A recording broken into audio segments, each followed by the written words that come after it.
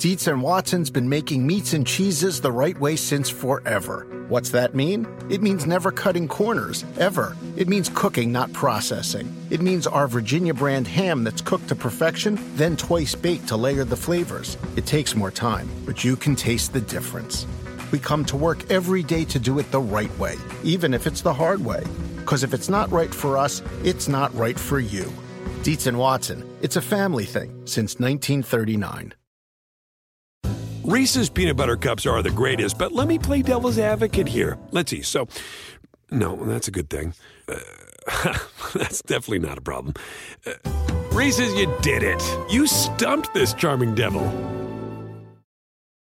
All right, we are back. Hope everyone had a great Thanksgiving. We're going to do this a little bit differently. Start off with the Memphis Grizzlies, which Liam was kind enough to do for this week. And then we're going to be jumping around a little bit more because we're going to be looking at some of these teams through the lenses of some of the games they've played over the last couple of days. Good Western Conference heavy schedule these last couple of days. And so, if you're one of these people who wants to only listen to your team, well, shame on you. You should have to listen to the Kings section because we have to watch the Kings. So I'm not making it easy for you this time. You have to listen to the whole thing if you want to just get to your team.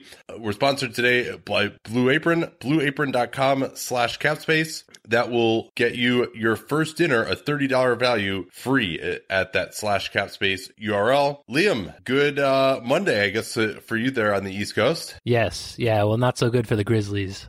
They're struggling quite a bit right now. 7-12 right now. They're on an 8-game losing streak. Net rating of -2.3, 22nd in the league. Offensive rating 103.4, 24th in the league. Defensive rating 105.7, 13th in the league. So they just lost to the Nets at home today. Marc Gasol got benched for the fourth quarter. He had a quote about that where he was pretty frustrated. Chandler Parsons sat out the second half with knee tightness. Like I said, they've lost 8 straight, including a home loss in there to the Mavs and now the Nets. So things couldn't be going much worse for this team overall right now. Yeah, and this Nets team, they're missing Russell. I don't think Alan Crabb played either. They really, Lynn is out, obviously. Like this Nets team is about as bad as it gets in the league right now, especially defensively, and only score 88 points is pretty miserable. Gasol's quote after the bench cut the gap to 5 and then scored once in almost 4 minutes, said, "If I start venting, that would be counterproductive. But at the end of the day, I'm as competitive as anybody. I hate not playing. That's what I value the most. If I'm not out there, I'm not valued." I'm sure they knew that would hurt me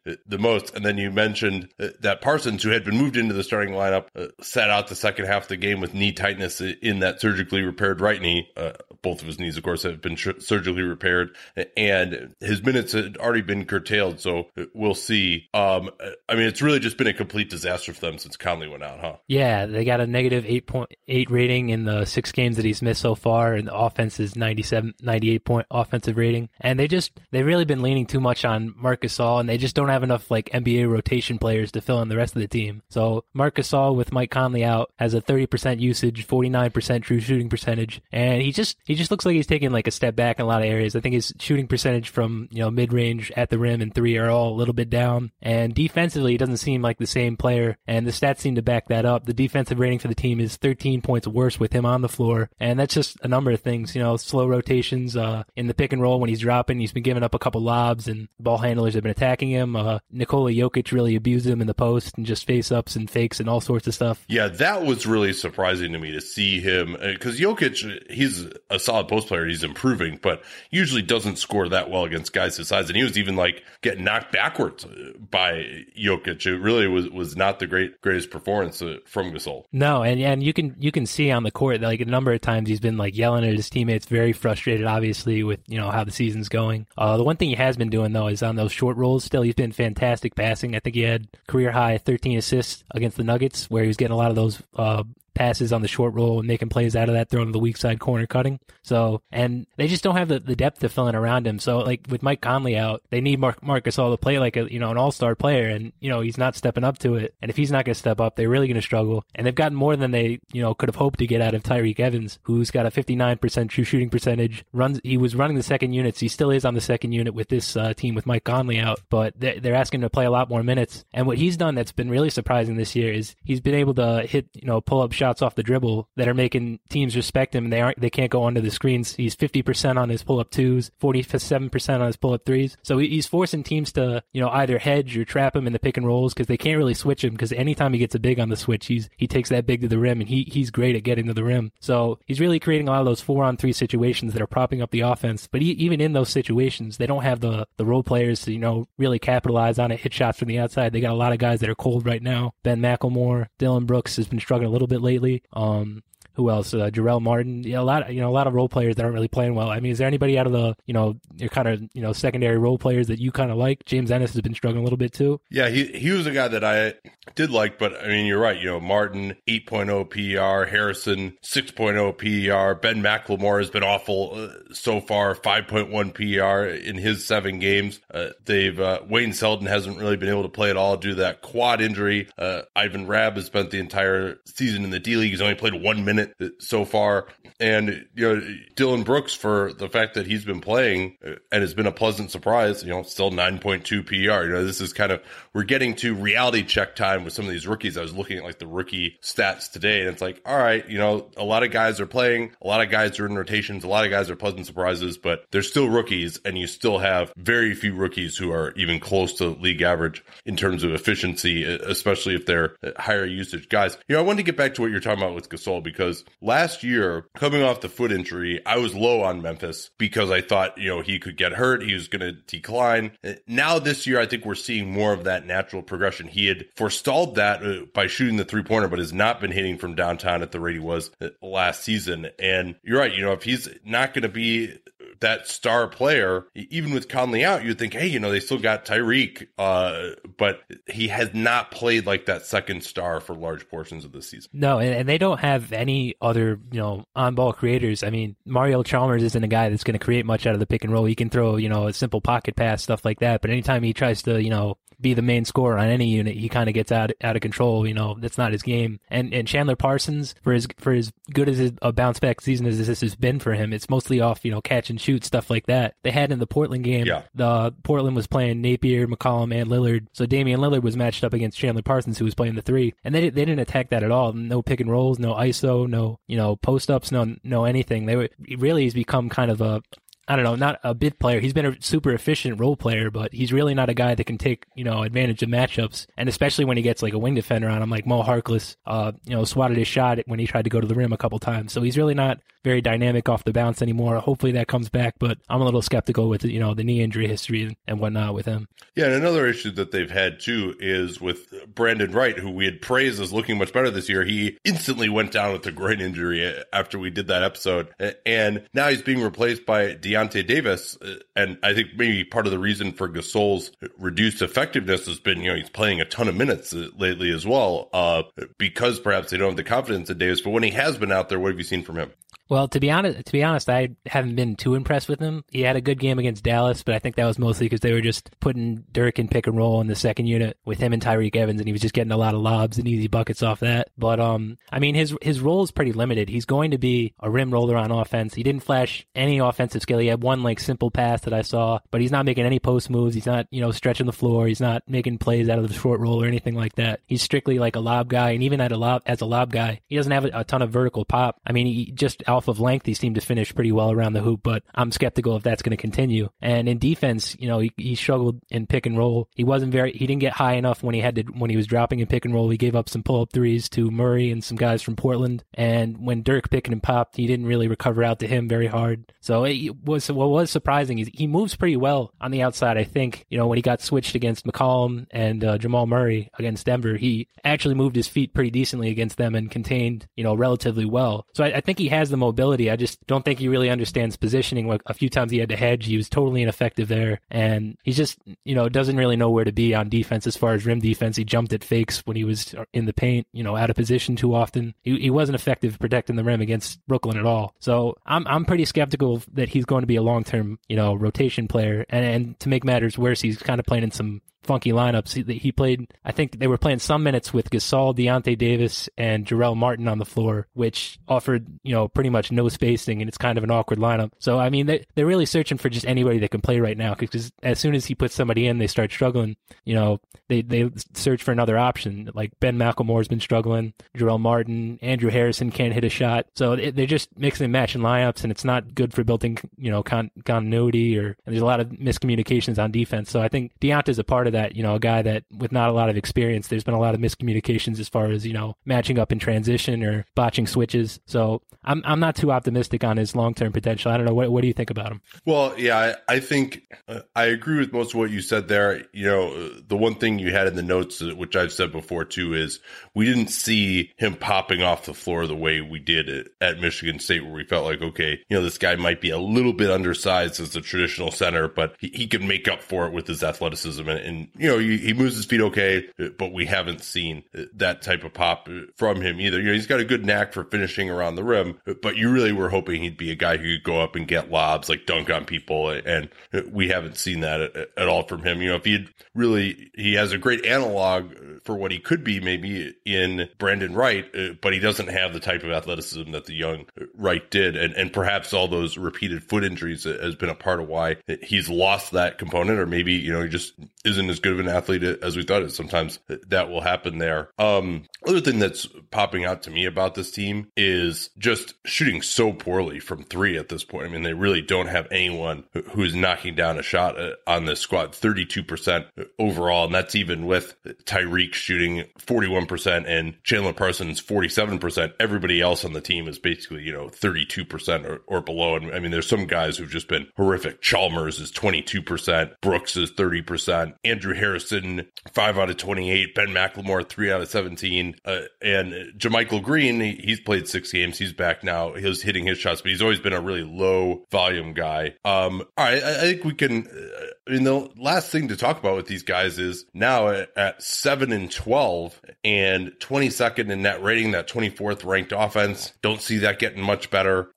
Really trending the wrong way. I mean, pretty quickly now it's going to be maybe Gasol trade time. Conley, if they can even trade him. I mean, with this Achilles issue, he still has 4 years left on that. What at the time was the largest contract in NBA history, 5 years, $153 million there.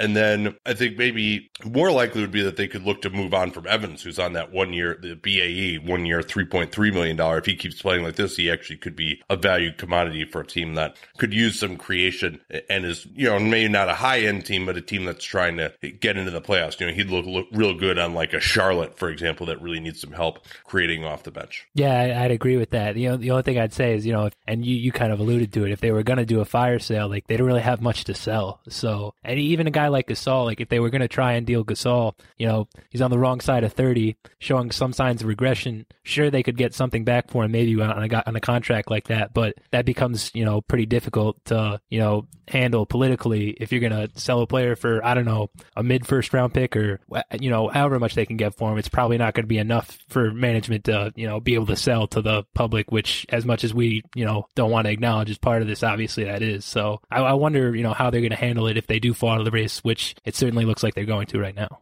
Yeah, well, Gasol did have those comments in a Spanish language newspaper over the offseason that, he wanted them to continue to build, that he just and Chris Harrington, when we did our Memphis preview, had some interesting thoughts on this too, that he just says Gasol really just likes going to work, and so, stuff like this benching today, maybe that'll change his opinion. He's expressed some frustration before, with Dave Fizdale and his methods at times last year. And Fizdale too, was lauded for getting them to play a different way, but it'll be interesting. I know the front office really likes him. I've heard some stuff that maybe, his rah-rah methods didn't quite sit as well with some of the vets on the team, maybe Gasol among them. And so that could come to a head as well too. Is that I don't think they're going to fire Fizdale or something, but I think Gasol's mood is going to be something to watch, because if he wants to be moved, then it kind of makes it a little easier to do do that. Danny, what do you think they could get for Gasol in a trade right now, just in a vacuum with the center market being so tight? This is the worst time I can remember to trade an above average center, because even at really any price, there are so many guys in supply on teams that would be a playoff team. There are already so many guys that are there, and Gasol makes so much money that you're going to have to be sending something significant back, and that's either going to be bad salary or it's going to be a good player. And so I think they could get at least a first if they wanted to, but I don't think they could get back a top 10 pick unless they were taking on some seriously bad salary, and I could understand, considering their ownership situation, why that might not be possible. Yeah, and this is going to be, and maybe, they would have to get a third team involved where a team getting him could offload some bad salary to that third team. But, I mean, Gasol, where he is now defensively, I'm not sure that he really helps you win at the absolute highest levels anymore, because he's just probably a little bit too slow in a playoff series against some of the best teams. I mean, against a Houston, against a Golden State, against a Cleveland, and maybe even against Boston as well, though they're not so incredibly good offensively. So I don't know. I mean, I do think that they would want to, if they do want to get something for him, better to move now until, at the end of the year, if he continues to play this way and they're finished well out of the playoffs, it becomes much more difficult. But again, hard to pivot that quickly. All right. Thanks again, Liam, for your usual awesome research. We'll continue on here, but first, this from Blue Apron. Blue Apron delivers fresh, pre-portioned ingredients and step-by-step recipes right to your door on a weekly basis.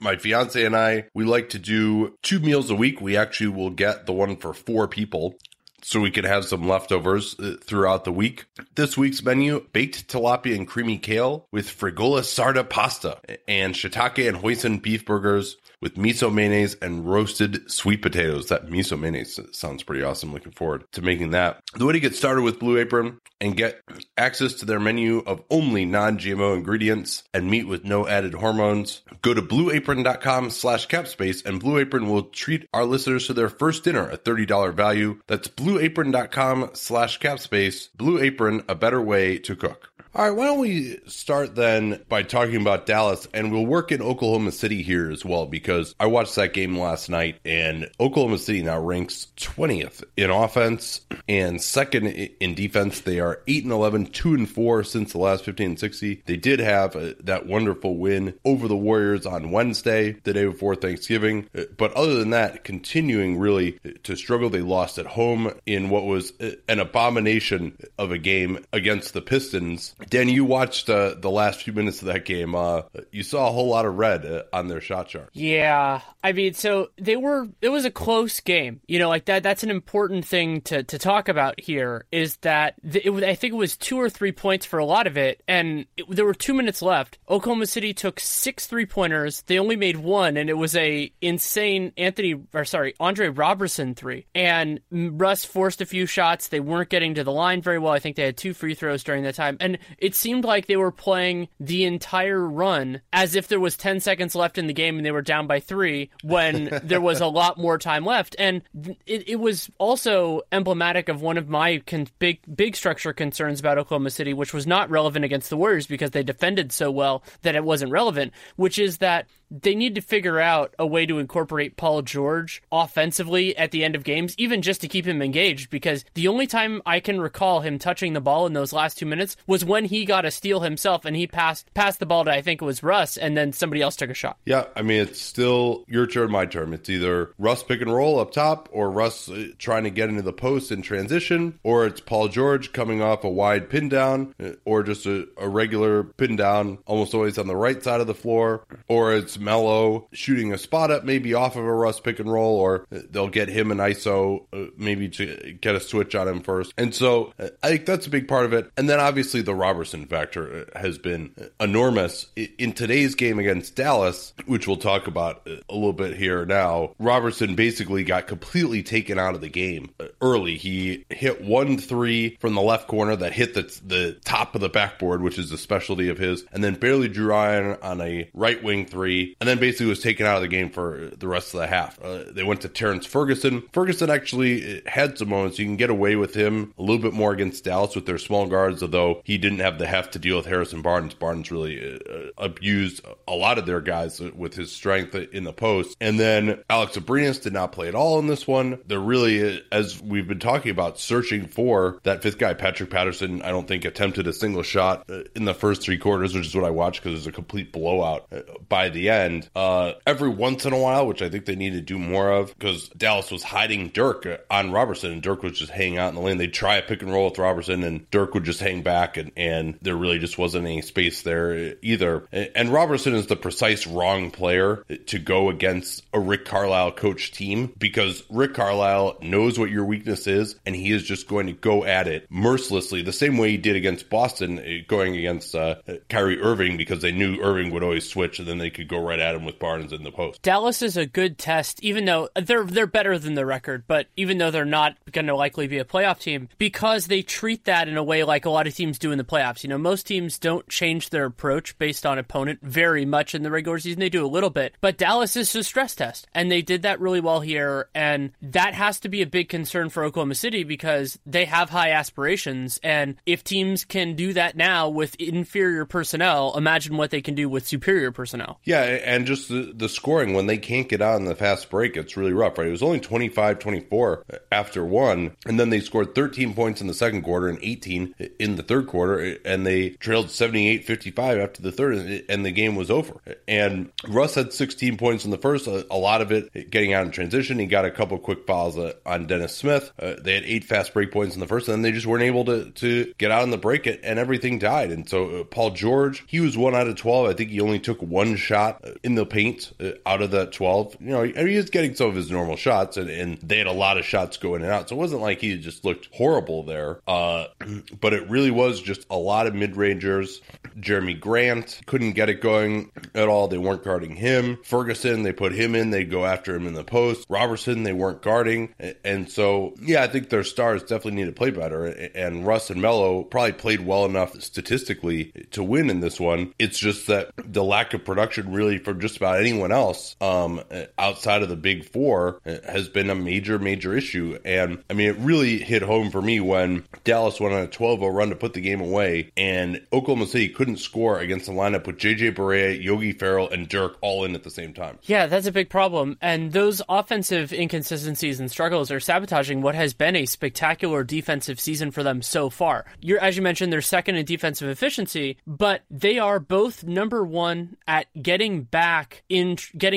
So they're the lowest proportion of opponent possessions are in transition, which is great. And they have the number one half-court defense in the league so far this year. So you look at those two pieces of a whole and you go, holy crap, like this is the foundation there. They're getting back, and they're also not sacrificing the offensive glass like so many teams that get back do. Yeah, and that's really all Steven Adams. He had a ton of offensive rebounds even in this game, but wasn't able to finish them solid measure. It caused problems for him. Had 4 block shots in this one. Ems had a couple of passes go through his hands as well. I mean, I think the team overall, in the previous game against Detroit, which they had lost on Friday night, I think the starters played, in the top 10. This was on the Mavs broadcast. The Mavs broadcast has good statistical nuggets, by the way. In the top 10, just overall minutes played by the starters this season. And so understandable that they might have run out of gas a little bit too. But yeah, I mean, I think Russ is going to start playing a little better. You have to hope so. But the rubber's going to start to meet the road pretty soon with these guys here. I mean, I can't imagine that there would be a George trade necessarily unless they really look out of it. And Westbrook has started to look a little bit better lately because he was awesome against the Warriors. He was pretty good in this game. But man, it's not time to panic yet. They still have a pretty good net rating, although to get beat like this by a Dallas team that is improving, but still, it shouldn't be a defensive juggernaut, is a concern. Let's talk about Dallas now. They have improved to 5-15. They started the year 2-14, 3-3 since the last time we checked in on them. 26th in net rating at -4.9. They have the 27th ranked offense and somehow the 15th ranked defense. Which of those is a bigger surprise to you, Danny? That the offense is that bad or that the defense is that good? Well, so that's an interesting question. Originally for me, I think I would have said the offense, but after I started really going through the numbers on it started making more sense to me. And so the best way that I can describe their issue right now is that they're not running. So they're playing the highest proportion of of offensive possessions in the half court of anybody in the league, and they're not getting offensive rebounds, which makes sense. I mean, they're starting Dirk Nowitzki at center, and Dirk spaces the floor, and they're playing largely small at other positions, and they have Salah Mejri and things like that. They don't get any easy buckets. Right. So they don't get any easy buckets, and they don't get any offensive rebounds. So really, they have to do so much in first shot half court offense, and that's not very efficient for most teams, and it's not like they're any great shakes at that. So I became less surprised by it over time. Yeah, and I think now with Dirk playing a little bit better, he's actually at the highest plus minus on the team over these last 4 games. When they took Boston to overtime, probably should have won that game. They led by 10 within the last 5 minutes in that one. Had a blowout win against the Bucks, beat Memphis on that Barnes buzzer beater off the glass, and then this blowout of OKC. So they are playing better. Dirk, best plus minus on the team during that stretch, and Tim McMahon theorized that with the schedule slowing down a little bit, I think they had 11 games in 17 days to start the season, that Dirk now can recover a little bit more and play better. So I think with him spacing the floor and really becoming more of a threat out there again, that could improve. But the other problem is Dennis Smith has a 29% usage, and coming into today, 45% true shooting. So if you have a guy shooting that often and that poorly, despite what we think of his long-term potential, it's very difficult to be efficient. One other short thing I want to mention is that while you and I are both believers that they're better than their record and, they should have won the Boston game, I have heartily enjoyed that every single one of their wins recently has caused an existential crisis in the other team's fan base. Like the Wizards game that was like 3 crises ago for the Wizards fans. But that game, the Bucks game certainly did that for their fans. OKC fans have been apoplectic after that one. And Memphis is in a kind of a different situation. But I've enjoyed that they're kind of in that range right now where they're feisty and they're competitive, but everybody thinks they're not good. So they're and also because they have this penchant for winning game. When they win, they've won a lot of these games big. We'll talk a little bit about their end of that win against OKC. They actually have been starting Maxi Kleber now. Kleber is someone I saw back when he was a 17-year-old at the Eurocamp. I can't remember exactly what year it was. And he played like one day and he got bridged and came down on his wrist and broke his wrist and wasn't able to play anymore. But not a guy I necessarily expected to see in the NBA. Years later, he looks a lot different now with his beard and stuff. He actually canned a 3-pointer. He's been getting into the post every once in a while against mismatches for some turnarounds. He's not a great athlete, but he could get up for a dunk or two every now and then, and still is learning the NBA game and the personnel. But they've been doing okay with him starting. And then Salah Mejri off the bench has been also Nerlens continuing to get DMPs, by the way. Smith is just taking a ton of threes. I think that's been part of his problem. He's actually been hitting them better than I thought he would. He just hasn't been getting the foul line, hasn't been making his foul shots as well as you'd hope. He struggled on defense against Russ. Had a play where he just left the strong side corner and came up a 3 early on. But then the second quarter really started attacking more consistently, and his jumper, even his misses, were pretty close last night. And what I really liked from him a lot was his operation in pick and roll. He really was doing a great job of getting Russell Westbrook onto his back, and then almost when Russ would kind of bump into him, almost using that to turbocharge himself towards the rim. When he changes speeds, because he can push it so hard. I mean, unlike a lot of guys like him, if you look at like John Wall, when he was his age, for example, Wall was just like 1,000 miles an hour the whole time. And now actually Smith already understands that. He'll throw some nice cross-court passes, but his accuracy on those is not that great, in part because he doesn't have the height of a Ben Simmons or a LeBron who can just like throw that pass on a line. He's got to kind of lob it over guys a little bit, and then you'll see the guy on the opposite side have to kind of jump up and not be able to shoot right away. But they still were able to get some nice dribble attacks off those plays. He's seeing those guys, which is an important aspect of his game. And then defensively, just in general, he continues to be really bad. I think that he, in particular, if you see him drive a couple times in a row, that he'll look pretty tired out there. And I think he does need to get into better overall shape, because not only for his defense, but just so he can attack the rim more often, because he will certainly settle for jump shots, although a lot of those will be late in the clock. It's, as you mentioned, they play at a snail's pace. Anything else on them, or do you want to move on? I think we got, there was one other note I had in OKC that I missed. It was nice to see, as a guy who at least played some of the big positions in my life, that a lot of times offensive fouls on big men setting a screen and pick and roll will occur because the guard goes too early before the big man can get set, and the big man will get the foul, but it's not his fault. And so Steven Adams did that, or Russ did that to Steven Adams, and Steven Adams talked to him about it, and Russ was like, okay, my bad. It was nice to see Russ at least like acknowledge that, all right, this was my fault, instead of like, oh, you dumbass, it's like you said another illegal screen. Like, no, sometimes it's the guard's fault too.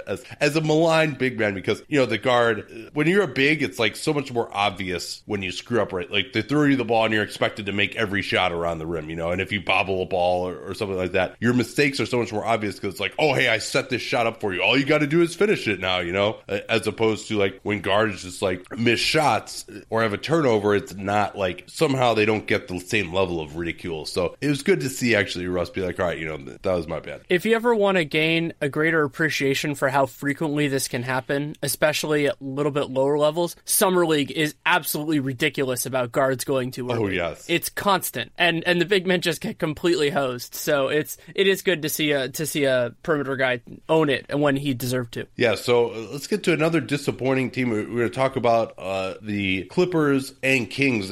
Jesus. Their game last night, which was an interesting one. I watched that one. But first, what are the fundamentals on the LA Clippers? Yipes. The Clippers are 7-11, 2-4 since the last time we did this. They're 19th in offense, 19th in net rating, 13th in offense, 18th in defense. And the big news there in terms of beyond the fundamentals is the Patrick Beverley thing, which I think we should talk about a little bit before the game, just because I think it colored that game. And so Beverley had a really strange situation. Actually, I think you can walk through the chronology of it a little better than I can, so I'll toss it to you for that. Yeah, so Broderick Turner had a good piece on this, that Beverley apparently suffered this injury early in camp, missed a bunch, then came back to play. You remember that, how he just hounded Lonzo Ball in that opener into a horrible game, but continued to experience soreness, and then they shut him down for a while. I think he missed 5 games. Then he came back for that game against the Knicks on Monday, and at the time he said he had the knee drained and he was feeling better. And then one game after that, he has a lateral meniscus repair and he has to have microfracture. So what's the story there? Did he like injure it worse in that Knicks game? Was there always damage that they knew about for a long time and they just like, all right, let's see if he could play through it because he's quote unquote not going to hurt it worse, which I never really find particularly compelling when it has to do with your knee. And so Doc Rivers said he thought it would just be the meniscus. It turned out to be a lot more, so he's out for the season. So something seems a little bit fishy about that timeline there. And they're really going to miss him, Danny. They are, in no small part because they're also still without Milos Teodosic, who's dealing with a plantar fascia issue. And so that means that they're not going from Patrick Beverley to some generic backup point guard. They're going from him basically to Lou Williams at the starting kind of one position. They're playing him with Austin Rivers and Blake, so their ball handling can get split around a bunch of different ways. And then they have Juwan Evans, their rookie, who's playing about 20 minutes a game in the more recent time, but coming off the bench because A, he's a rookie, and B, I don't think he's been good enough to start. You don't really need him with that. And their current starting 5, so Lou, Austin Rivers, Wes Johnson, Blake Griffin, and DeAndre Jordan, despite starting 2 legit, great players, they have a negative 20 net rating in 86 minutes. They've been absolutely worked by other teams' starting 5s, partially because it's just not a group that has a high success rate when you think about all of the weaknesses they have. Yeah, and Blake, his efficiency now under the league average in terms of true shooting. And we'll talk about this in that Kings-Clippers game. But the Clippers, only a negative 0.8 net rating, which is a lot better than their 7-11 record would indicate.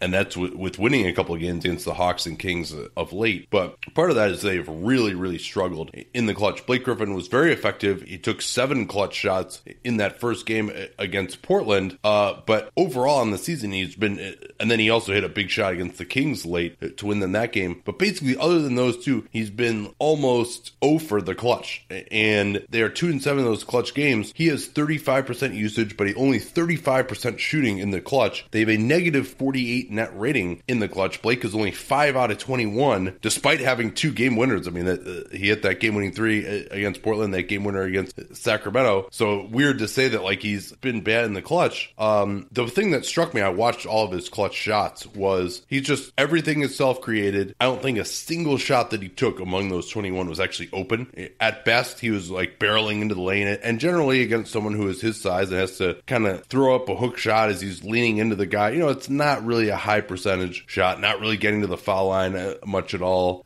either. But even when they had their guards healthy, it's just you don't have anyone else really dynamic enough to create a shot. Maybe it's Lou Williams a little bit, but at the end of games, they're going to have a good defender on him. It's a lot harder for Lou when he's not going against second units, when he's he's the primary focus of the opposition's perimeter defense. Austin Rivers can get to the rim anytime he wants, but can't make a layup in an empty gym. And so I don't know how, and DeAndre Jordan, they don't want to throw him the ball. He's not really an offensive threat. So I don't know how they're going to really improve their clutch offense. I mean, maybe they'll have a little bit, but even the shots that Blake is able to hit are extremely difficult look. Also worth noting, DeAndre Jordan is a talented offensive player, but if you're having Blake largely create for himself and DeAndre is still on the floor, DeAndre's guy is going to be in that mix as well. So even if Blake can barrel past his guy, there's often another defender there, and the guys that he's passing off to aren't really great shakes offensively either in terms of hitting open shots or creating for themselves. So a lot of negative cascading effects there. And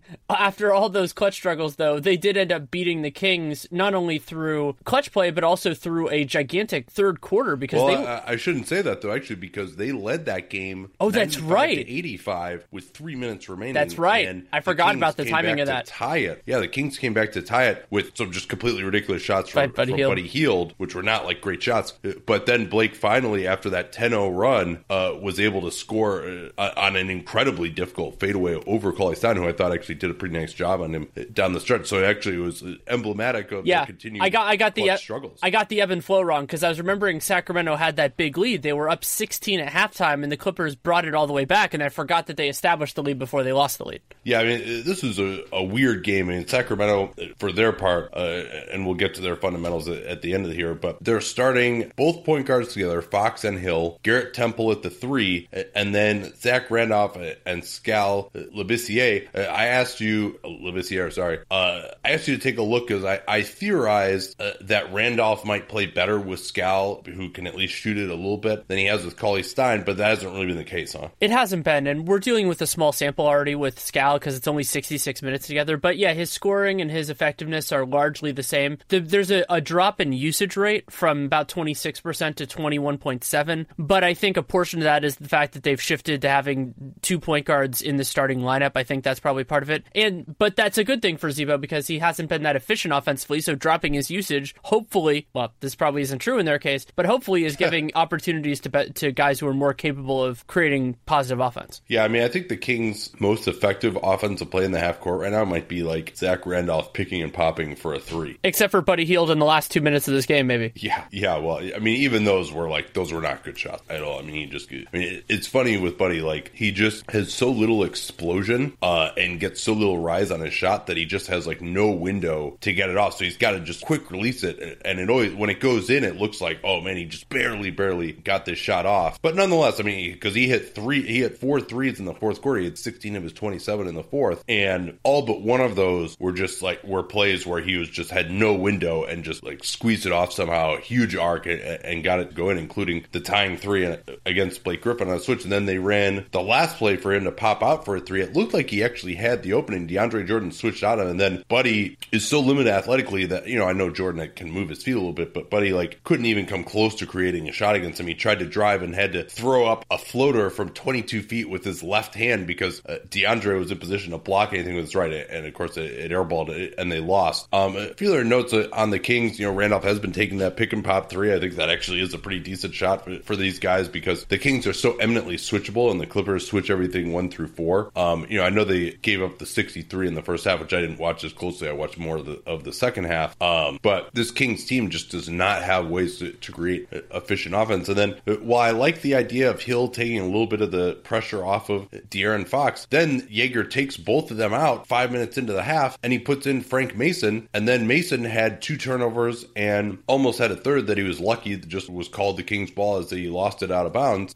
Jaeger took him out, and then they were playing with Garrett Temple as the backup point guard for large portions of the second half. So I think if you are going to have both those guys in the starting lineup, staggering them so you have one of them on the floor, though it's not like Hill or Fox has been any great shakes lately, but having at least some kind of traditional point guard out there I think would be helpful for them. And that ties in with the idea of roster management with this team too, because they have 3 point guards, which is nice. I mean, Mason's not ready for primetime yet. I still do like what he could be theoretically long term, but then it also ties in with their absolutely ridiculous big man rotation because they've been playing Z-Bo and Skal together, and so if you're going to do the same basic approach of having those guys not stagger, you're getting into some absolutely horrific big man second units. Yeah, Willie Cauley-Stein and Kufos together, and Napier and Jerry Reynolds were fantastic in this one. They really, I appreciate their approach to covering a bad team. We talked about that on our mailbag of how we actually like watching those guys. And at one point, I think early in the fourth quarter, which is that 4 minutes was some of the worst basketball that I've watched this year, where 2 points were scored total. The Clippers had Austin Rivers, Sindarius Thornwell, CJ Williams, who I actually don't even really know who that is, Sam Decker and Montrezl Harrell versus Garrett Temple at the 1, Hield, Bogdanovic, Kufos, and Cauley Stein. And I think 5 possessions in a row devolved into either Kufos or Cauley Stein trying to go one-on-one, the last of which, none of which scored, obviously. And then Cauley Stein went into the lane, tried to do a dream shake, and went into a jump hook that hit the backboard about 3 feet to the right of the rim. At which point, Napier, this is a direct quote, boy, oh boy, I'm not even sure how to describe that. And then Jerry is like, there is no description for that. And the other little thing that they had too was when Hield started heating up, Jerry called it, said, it's been a Hield of dreams for Buddy in this fourth quarter. They have time to work on their material, but they do a wonderful job with it. And with Sacramento, this is a good time before we get into the fourth quarter to just give their fundamentals so you have it, because I think this helps kind of set the story for parts of this. They are 5-14, 2-5 since the last time we did this. They have the league's worst net rating, -12.4, 29th in offense, and 26th in defense. Not only that, Danny, but a 5-14 team has actually been the luckiest team in the league per Cleaning the Glass. They all actually have already 2.5 more wins than their point differential would suggest. Yeah, it's appalling. They were actually, they led the entire league for most of the last 2 weeks, and they narrowly lost that because of the loss to the Clippers. But the fact that a 5-14 team has at least 2 more wins than you would expect with their point differential is astonishing. I couldn't have even really planned on that before the season started. Another thing that really characterized the Kings offense, and they led by 16, as you mentioned, at halftime, and then they scored the first bucket and the last bucket of the third quarter and were outscored 29-6 in between those 2 baskets. You'd see guys try to drive, not really get by their man, but think that they had forced help and then try to throw it to someone on the perimeter, but they hadn't really drawn the defense, and so they try to throw it to someone on the perimeter, but whereas okay, if you're actually in a lot of basketball where it's you've beaten your guy, that guy has to help, but they hadn't beaten their guy enough that there would have to be help, and they would just sort of get stuck going into traffic and have to throw it out to the perimeter, lob it over the guy because he was still covered, or just they turned it over time and time again. Lou Williams hit 4 threes in the period, a lot of those off of transition plays. So and Fox really, the switching really got to him. He wasn't able, and especially because they're switchable and they have no spacing, right? So even you have limited one-on-one players trying to attack when you're playing 2 bigs, and so the other team's 2 bigs are both in the lane. And so even if you get what passes for a favorable matchup, Fox in theory could go by some guys on the perimeter. There's just nowhere for him to go if he does beat. And all that combines for a truly remarkable, through about 20 games, offensive profile for them. So they're dead last in free throw rate, and they are taking the most mid-range shots as a proportion of possessions in the league, and the least threes and the least shots at the rim. Yeah, so I think probably for the next 15 and 16, we're almost 20 games in now, or a quarter of the way through the season, which is amazing to think about. But we'll try to focus in on a little bit more of these players. I think we've established that the Kings are not a good basketball team. I think next week will be, or 2 weeks from now will be De'Aaron Fox time. All right, where do you want to go next here? Should we just move on to the Denver Nuggets? Yeah, let's do it. So the Nuggets are 11-8, 3-3 since the last time. They are above water, a plus 0.9 net rating, which is 11th in the league, 9th in offense, 19th in defense, and they are having to reshuffle things now that Paul Millsap is out for an indefinite period of time, but at least a couple of months with his wrist ligament issue. He already had surgery. They said it was successful, as they always do. But I want to take a second to appreciate how good their default starting lineup was, because they were just demolishing people. Yeah, that starting lineup, Murray, Harris, Chandler, Millsap, and Jokic, 12 at net rating in 224 minutes. We may not see that again until February or March with Millsap out now, and that's even with the struggles struggles of Chandler and to some extent Murray, although he has rebounded. What have they been doing in the absence of Paul Millsap? They played 3 games so far in his absence. So they've been starting Kenneth Faried at the 4 and playing him pretty serious minutes, and then they've been giving a lot of the backup minutes to Trey Lyles. They have been playing Juancho, but they've largely been playing Juancho at the 3. Wilson Chandler is having some back issues, and also just they need somebody to be a backup 3, so Juancho's gotten some minutes there. And something else that's been encouraging is that they have a 105 defensive rating in Jokic's minutes during these last 3 games. That is a little bit inflated because they played Sacramento and Memphis during that time, but they also played Houston, so you can think that the starter versus starter. And they got completely destroyed. Absolutely. In that game. I mean, they were down 30 at halftime, gave up well over 70 points. Right. So I think overall, on a preliminary basis, I'm somewhat okay with that. And then the other big silver lining is that they've only played 7 minutes of Jokic and Plumlee together since Millsap got hurt. That is far less than I had feared. And we talked a little bit about Wilson Chandler, but it's worth noting that especially now that Millsap's out, he's been playing with some pain and discomfort in his back, and they're going to need that because Denver just doesn't have the depth at the forward spots right now unless Richard Jefferson can be a more reliable contributor than he has been so far. So we'll have to keep an eye on Chandler because if he really gets to the point where he can't play, that's going to be an issue. But I'm a little bit more hopeful that they can just keep it afloat during this time. It kind of parallels for me what we saw with the Hornets without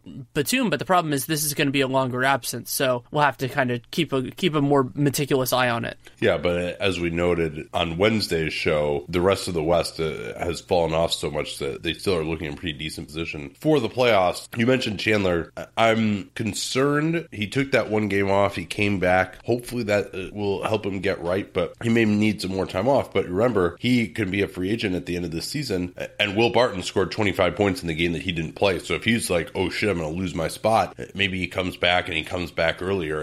And so that could be an example of, fear for his position hurting him and hurting the team ultimately because he doesn't take the time off that he needs to get healthy. One thing that I said the other day, which was correct at one point this season, but is not any longer, they are back to being awesome at offensive rebounding, and it's even before they brought Faried back into the starting lineup. So they are the best in the NBA now in offensive rebounds, but they also counteract that by being second worst in turnover percentage. And Jokic, for all his brilliance, some of the passes he tries can be difficult. Moutier is still a high turnover guy, and when you move the ball a lot, when you pass it a lot, that does sometimes lead to more turnovers.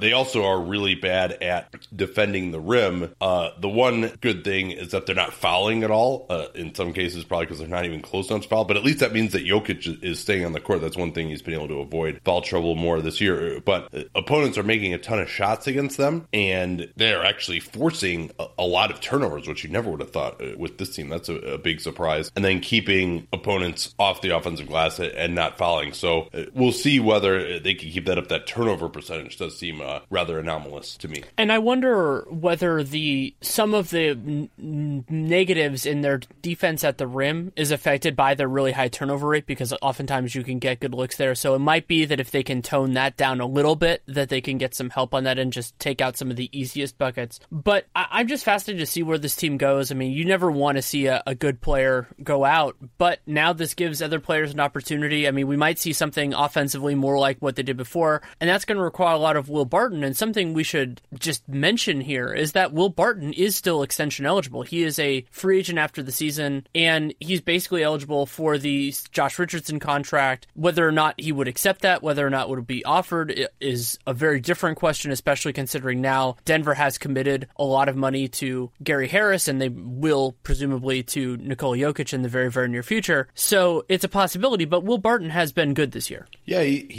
no one ever would have thought that he could continue to shoot this well from three-point range 3 years ago when he signed that 3-year deal at about $3 million per as a restricted free agent, which seemed like actually a pretty good deal from his perspective at the time. But he, of course, has well outplayed that. We've said before, if they offer him the Richardson, I think they should take it. I'm not sure that he's a starter. He's tried a little bit harder to my eyes on defense this year, and he's not being done any favors by having to play some 3 with this team just so they can get him on the floor. But he actually is second on this team in minutes, so they don't play a lot of guys a ton of minutes. The highest on the team actually is Harris at 32 minutes, but he missed a couple of games, so that's part of why Barton played more than him. But they actually have 6 guys averaging 26 minutes or more. Part of that is because they've had injuries, but it shows that they've had a pretty egalitarian system here. Jamal Murray is coming around, league average true shooting, up to 25% usage. Not a ton of assists from him, and this is one of those ones where the stats, I've seen him throw some very nice passes, but in general, the stats do not support that he's a great passer. It's pretty low. He's 22nd percentile in assist percentage for a combo guard per cleaning the glass.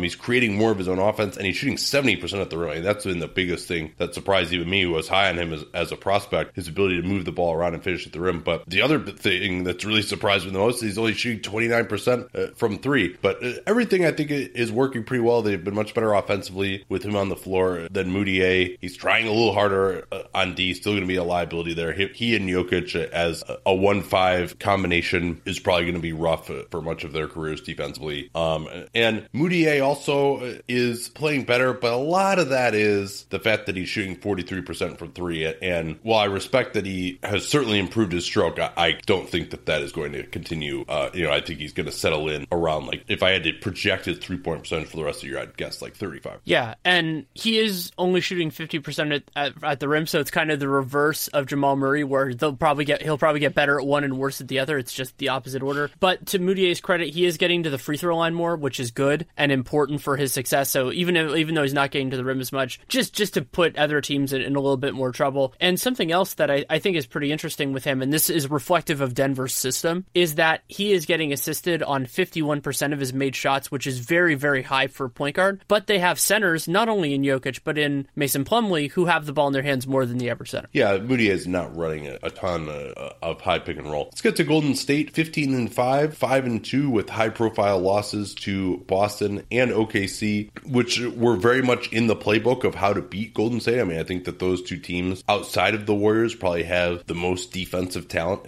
in the league. We might not have said that about Boston coming in, but they certainly have played to a level where, and in that Warriors game as well, which we talked about, of course, the day that it happened. What are your takeaways from Golden State's side of that OKC loss, Danny? Well, I think that when they're facing teams that are engaged and athletic, they will have some problems. And Kevin Durant has been dealing with, he was dealing with the ankle issue. That was the only game he played in of the last 5, I believe. And he did not look right in that game. No. You could see him try to make moves and just was not getting the separation. So I think that was a part of it. And it's also just going to be true for me that while there are some benefits on the other end, just because Pachulia can keep good centers off of the offensive glass and certain things like that, he gives defenses an out. And I think that's going to be a lingering problem for certain moments for the Warriors. And Oklahoma City attacked that at moments. They were able to leave him open and get some rough patches. And I think that's a little bit of a concern, more so than the shots not falling on a given night or Kevin Durant not looking right, because while that is entirely possible in the playoffs, you don't expect that at each game. Yeah, and their statistical profile, they're actually second in net rating in terms of non-garbage time per cleaning the glass. They've killed teams in garbage time, actually, which in marked contrast to past years with guys like Nick Young and McCaw and Jordan Bell, guys who are probably overqualified for garbage time units. And then their offense actually is down to second as well. I mean, you remember, I think even the last time we did this, they're like 4 points per 100 ahead of anybody else in terms of their offensive rating. And then they've fallen off with those 2 rough games against Boston and OKC. And Houston is just absolutely on fire lately. I mean, they've been putting up they put up that 90-point quarter against the Sun, or half against the Suns. They put up like 70, I think, in multiple first halves aside from that as well. I mean, since Chris Paul came back, they've absolutely been destroying. We'll talk more about that momentarily. So, and I think once KD comes back, you're right, Danny. I think that in the playoffs against a really good team, and maybe it's Houston, especially if they start Zaza against Houston, that those minutes could end up being a bit of a problem. And I don't mean to diminish Zaza. He actually was outstanding against DeMarcus Cousins on Saturday night. He was. But totally took Cousins out of the game and even defended him pretty well one-on-one on the perimeter. It wouldn't let him get deep post position either. In the pick and roll against the best teams, I mean, he as you mentioned, gives them a place to attack. And then, offensively, they just aren't nearly as good when he's on the floor because he just can't catch passes. He can't power up and finish inside against really good teams. And something else you wanted me to look into or just ask me about what's been different about the offense. And one of the big swings is just their effectiveness from three. And again, this ties in with some of the games Durant has missed, and also just Curry missing almost every single shot in the first half against New Orleans. So in the first part of the season, they were shooting 41.5% from three, which was unreasonably good. They were at 38.3 last year, which is very strong. And they've been at 35 after that. So I think they're going to be somewhere between the two. But that helps explain a lot of the offenses, is just that they're taking similar shots. And I wouldn't say the threes they're missing now are substantially worse than the ones they were making before. It's just that they're not going in, and it's the way the season goes. So I'm not particularly worried about those kind of issues with this team. And I mean, I am a little bit just with the second unit offense, but again, all that stuff is going to be totally different, because one of the things we're not seeing at all from the Warriors this year, other than in certain situations narrowly when they've been challenged, is we're basically not seeing Draymond Green at center at all. They're playing traditional centers almost the entire game, even though they have the wings to pull it off, just because they know what wears them out more, and they don't really care about the regular season that much. Yeah, Curry's foul trouble has also been an issue that caused problems against Boston and OKC. But overall, he's turning it over less, is shooting it poorly from three, as he did last year. But, we may have to wonder, are the days of Steph Curry shooting 43, 44, 45% from downtown, are those over? He was at, I think, barely over 40% last year. And he still is a wonderful offensive player just because of the terror that he inflicts, but he's not scoring quite as efficiently as he had from the field, but has been getting to the foul line a lot more. He's been fouled on 12% of his shot attempts. That's 3% higher than his previous career best, thanks to Liam for that research. Another thing that you noted is that he plays much better without Pachulia on the floor in terms of his own individual statistics. But part of that, I think, is a little bit of selection bias. You said that sure.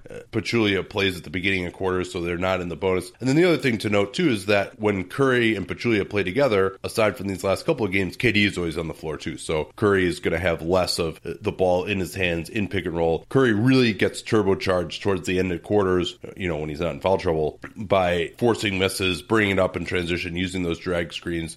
And when both Clay and Durant are out of the game for those last 4 minutes or so, KD will stay in for a little bit longer. But when Curry is in without those guys, that's when he really goes into overdrive. Well, that's what he's been doing the last couple of games, too. I mean, that didn't necessarily work in that first quarter against New Orleans, but he had a huge stretch in that game, and then he had another one earlier in the homestand against the Bulls where he just annihilated them. He had 25 points in a single quarter. In the second, actually, because he had that foul trouble. And we see those moments more often when Durant is not on the floor, because Stephen Curry can be that guy. And he's not going to do it every single time out like he did basically in the 2015-16 season, but he still has some of that in him, a lot of it in him. And so those performances are more common now. And that's why, for the people who are interested in this, Anthony Slater wrote a great piece for The Athletic about why Durant is playing more with Curry. And it's basically because that's what Durant wants, because he likes to do what Curry does, where he plays the whole first quarter. It's not really about playing with Steph. It's just that's the way he likes to get into a rhythm. And so basically what Curry has done is he's trying to make both guys happy by doing that. And then they're having some sacrifices on the second unit because of that. But it is leading to these dynamics where Curry is getting less time to really show it. And, having those two former MVPs out there is certainly beneficial, but we're seeing in these couple games that, Curry does still have at least a portion of his fastball left. All right, I want to get to the Houston Rockets, talk about how they're playing with Chris Paul since his return. But first, this from our friends at Movement Watches. All of your gift-giving anxiety can disappear at the press of a button. Movement Watches make amazing gifts. No doubt if you're a listener, you already have your own, but now have you considered getting one for your significant other or someone else in your life? They have great women's watches as well. My fiance has one. My mom has one. She bought some for my cousins, her nieces. I really enjoy the style of minimalism. I particularly like their 40 series, 40 millimeter, which is a little bit smaller. What I recommend you do is just go to mvmt.com, movement.com/capspace. That'll get you 50% off, but also it'll just take you to the page where they have all their watches and scroll through there and see if there's something you like. I think you'll be incredibly surprised at the type of quality that's available. Movement watches start at just $95, and in my opinion, they look like they cost hundreds more. They're able to get you that great price by selling online. They cut out the middleman, and that retail markup providing the best possible price. If you're an international listener, they've sold over 1 million watches in over 160 countries. Great way to support the show. show as well. So once again, the way to get started with them, free shipping and free returns, 15% off today by going to movement.com, mvmt.com/capspace. Go to movement.com, mvmt.com/capspace for 15% off. Join the movement. So Danny, this Houston team has really been impressing me since the return of Chris Paul. They've been absolutely fabulous before that, and especially now. 15-4 overall, 4-1 since the last 15 and 60. League's best net rating, +12. Number 1 offense, number 7 defense. And so Chris Paul has been, he's still getting all the way back, but the way that they've looked, not only with the two of them together, where they've been solid, but do you want to give the stat of how they've done with Chris Paul without James Harden, or do you want me to? Oh, please. Their net rating in those 29 minutes is +78.3. Yeah, and they completely killed the Suns. I mean, I think they went on like a 23-6 run when Harden was out in that 90-point first half. 16.2 net rating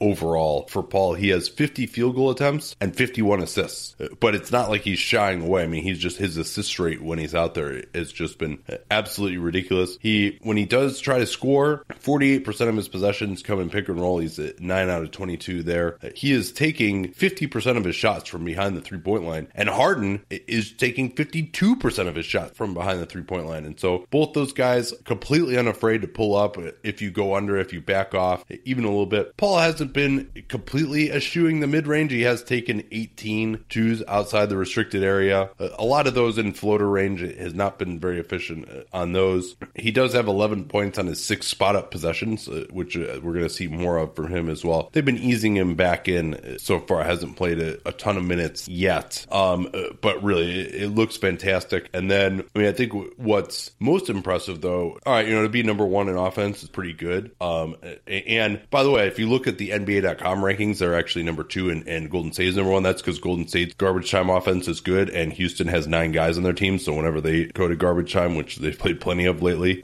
they can't score at all. But the number 7 defense is remarkable for this team, and if they can continue to defend at that type of a level, that makes them a real threat, I think. It does, and that was the ceiling that I believed in before the season. Basically, as soon as they signed PJ Tucker and Luc Richard and Mbah a Moute. And I want to take a quick moment to talk about how they've done in those minutes. And yeah, they haven't, so they've played 338 minutes together, and the Rockets have a 90... Yeah, this is Tucker and Luc Richard and Mbah a Moute. So they have a 95 defensive rating with those guys out there, and that's fantastic. It's also, it's a small sample size. 338 it's a fair amount. But 112 offensive rating is great. Mbah a Moute is shooting 43% from 3 in those minutes. Tucker's shooting a little below 30%, but he's grabbing a ton of rebounds, which has been very important. And the most common of those lineups has only played 54 minutes, but it's those two along with Ariza, Harden, and Nene, which is just a fascinating combination of 5 basketball players with a lot of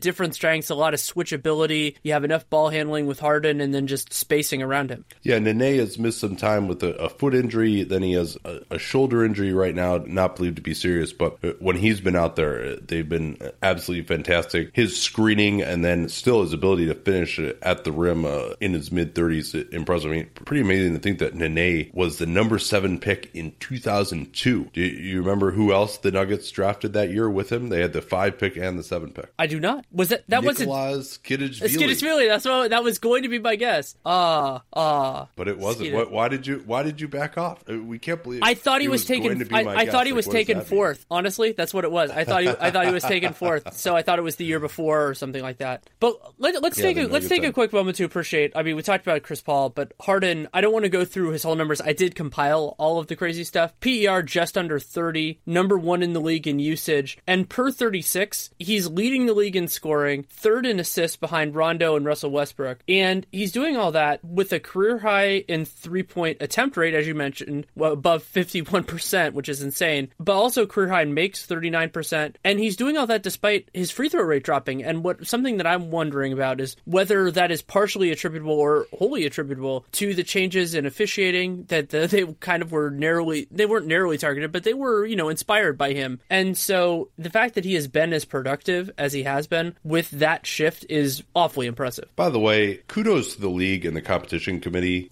Even though we talked about what the actual definition was that of these calls, where if you haven't actually gathered the ball by the time the contact occurs, it's a non-shooting foul. And they've actually like gone beyond that technical definition, I think, and really are just waving those calls off. And I absolutely love it. It's fantastic. I'm so happy that we are not subjected to these bullshit shooting fouls, especially from three anymore. It really has improved the game immensely. Let's get to LA. 8-11, 3-3 since the last 50-60, hanging out on the fringes of the playoff race with some of these teams, the Clippers, Memphis, really struggling. Negative 1.6 net rating, that's 21st in the NBA. They have the 28th ranked offense and the 5th ranked defense, which is certainly, that might be the most surprising unit ranking in the NBA in terms of like offense or defense. Absolutely, though there are some serious signs that it could fade. Most notably being that opponents are only shooting 32.7% on threes, and if that even gets to league average, it's going to take a big chunk out of it. But they are I think their opponents are in the bottom half in attempts there, so that is a little bit of that's actually more than a little bit of a positive. But I think where you want to start here is with Lonzo, right? Yeah, I mean, I think that's just what people are interested in. I'll just give you his stats: 37% true shooting, 10.3 PR. It's actually incredibly impressive to have as high as a 10.3 PER with 37% true shooting. 18% usage, right about where he was at UCLA. That was one of the things that made him so weird as a prospect. And when you consider how poorly he's shooting, usually guys like that will have a pretty high turnover percentage, and it is pretty high, 18%, but it's not so awful for a rookie. Definitely an excellent defensive rebounder, 18% defensive rebound rate. He is taking 43% of his shots from downtown and basically never gets to the line. He has only taken 28 free throw attempts on the year, so less than 2 per game, pretty close to 1 per game. What is having him out there do? And one more thing too, 42% from the free throw line. That is, granted, only 28 attempts, but that is definitely, and he shot very poorly from the foul line in college as well. So the further, and then you also consider that, I think he shot like 29% on threes at the lower levels in the games the Draft Express database had access to. And so when you consider all that, the free throw shooting, his 3-point shooting this year, even I think at Chino Hills, he was only in like the mid 30s. So, he takes those impressively deep attempts. But I think it's pretty clear that he's not a good enough shooter right now. That 41% at UCLA is a massive aberration. And God, hard to imagine, like, what if he had just shot like 33% on threes last year at UCLA? There's no way he's the number 2 pick, right? I sincerely doubt it. I mean, especially when you look at how strong the other point guards in this class were. I mean, we're seeing a lot of these guys, De'Aaron Fox, Smith, Frank, when he's gotten some time. I'm not saying Frank would have gone over Lonzo. He wouldn't have, but the other two certainly could have. No, he has had some positive effects. Oh, yeah. On the floor when he's been out there. Yeah, I mean, he's a wonderful rebounder for a point guard. I think he's in the top 10 percentile in terms of both offensive rebounding and defensive rebounding. He is keying when the Lakers run. They're running a lot more with him out there than when he is not out there. That's also not a surprise when you consider kind of who his backups are and everything else like that. And, he's a great passer, and I think he's been better overall defensively than I thought he would be. And Kevin Pelton wrote this good piece, I think it was about a week ago for ESPN, basically about how Lonzo is providing the value even the optimists thought he might outside of his shooting, but his shooting has been so bad that it's like kind of how do you take that part of it along with everything else? Yeah, and if you want to talk about can this guy be like an okay point guard someday? Yeah, okay, maybe I could buy that. But man, he's got to be a 40% 3-point shooter to be a great player. And it just, all of the evidence other than that very small sample size shooting at UCLA points against that. Let's get back to their defense. Another reason why you might say that they could regress is they're giving up a ton of shots at the rim, and opponents are shooting pretty poorly on those, 61%, which is in the bottom quartile of the league. And they are at least preventing 3-pointers. So that's a reason to think even if they do make a few more. So, I think this is a team that could be average on defense. I think KCP has really helped to change their culture defensively. And Lonzo has been solid as a help defender, and he's not great one-on-one, but he'll at least deny out on the perimeter and make it harder for teams to run their offense. Brandon Brandon Ingram has been better. Now, he's not blocking a ton of shots or getting a ton of steals. I mean, he's averaging less than a steal and less than a block per game, but he's becoming a better transition defender, a better help defender, a better position defender, and he just takes up a lot of space in there. Even if he's not actually getting deflections, just standing there. I mean, he's pretty tall too. He's got those big arms. Like he's just almost a visual deterrent for the opposition. The one thing to watch though is that when Kyle Kuzma comes in, just to give his stats, 37% from three. He's averaging 17 points a game and is fourth on the team in minutes per game, 32 minutes per game, tops by far among their bigs. And it'll be very interesting as to with Larry Nance returning where Kuzma's role is. I mean, I think he still needs to play more, but he's pretty atrocious defensively. He is, and that makes it a challenge when you're dealing with the rest of the roster. I mean, going from Larry Nance to Kuzma, teams can attack him more aggressively. They can also run more, which is a little bit of a concern considering he shoots more threes. But that's kind of something to think about moving forward in terms of what Kuzma's ideal role is he can be a very, very productive offensive player. During the time that he has been the starter, he's averaging 17 a game for the season. He's averaging 18 a game as a starter, which is really impressive, getting to the line about 4 times a game. And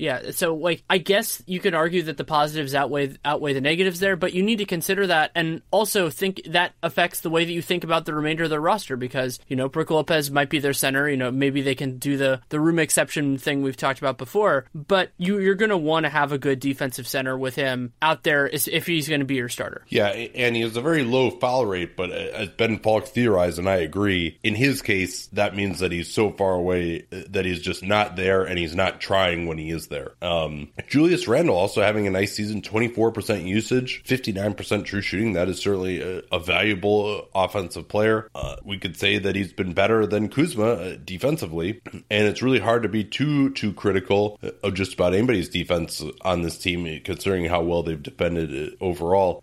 Have you seen anything from Randle to indicate that he's a guy who might get a significant offer in restricted free agency next year? Not really. He's certainly a talented player. I see him as a guy that a lot of teams would like, but that there are so few that have market. Like if he was a restricted free agent in 2016 or maybe even 2015 when teams just thought, oh, there are no bad contracts, like I could totally have seen somebody do it, but this year there just are not that many options, and I think a lot of those could be spoken for even by the time almost any restricted free agents hit. So he's competing with guys like Aaron Gordon, and Aaron Gordon has showed more than he has. And Randle could get, if you consider the non-taxpayer mid-level exception a significant amount of money, I could certainly see him, teams being interested at that sort of range, but that's entirely different than I think what he was hoping for. Let's get to Minnesota. I watched their game against Phoenix today. What are their fundamentals? They are 12-8, 5-3 since last time we did this, but they have a negative net rating. Negative 0.8 puts them 18th, and that is because while they are 15th in offense, they are 27th in defense. Yeah, and even against Phoenix today, they struggled a little bit defensively. That was a Phoenix team that was playing without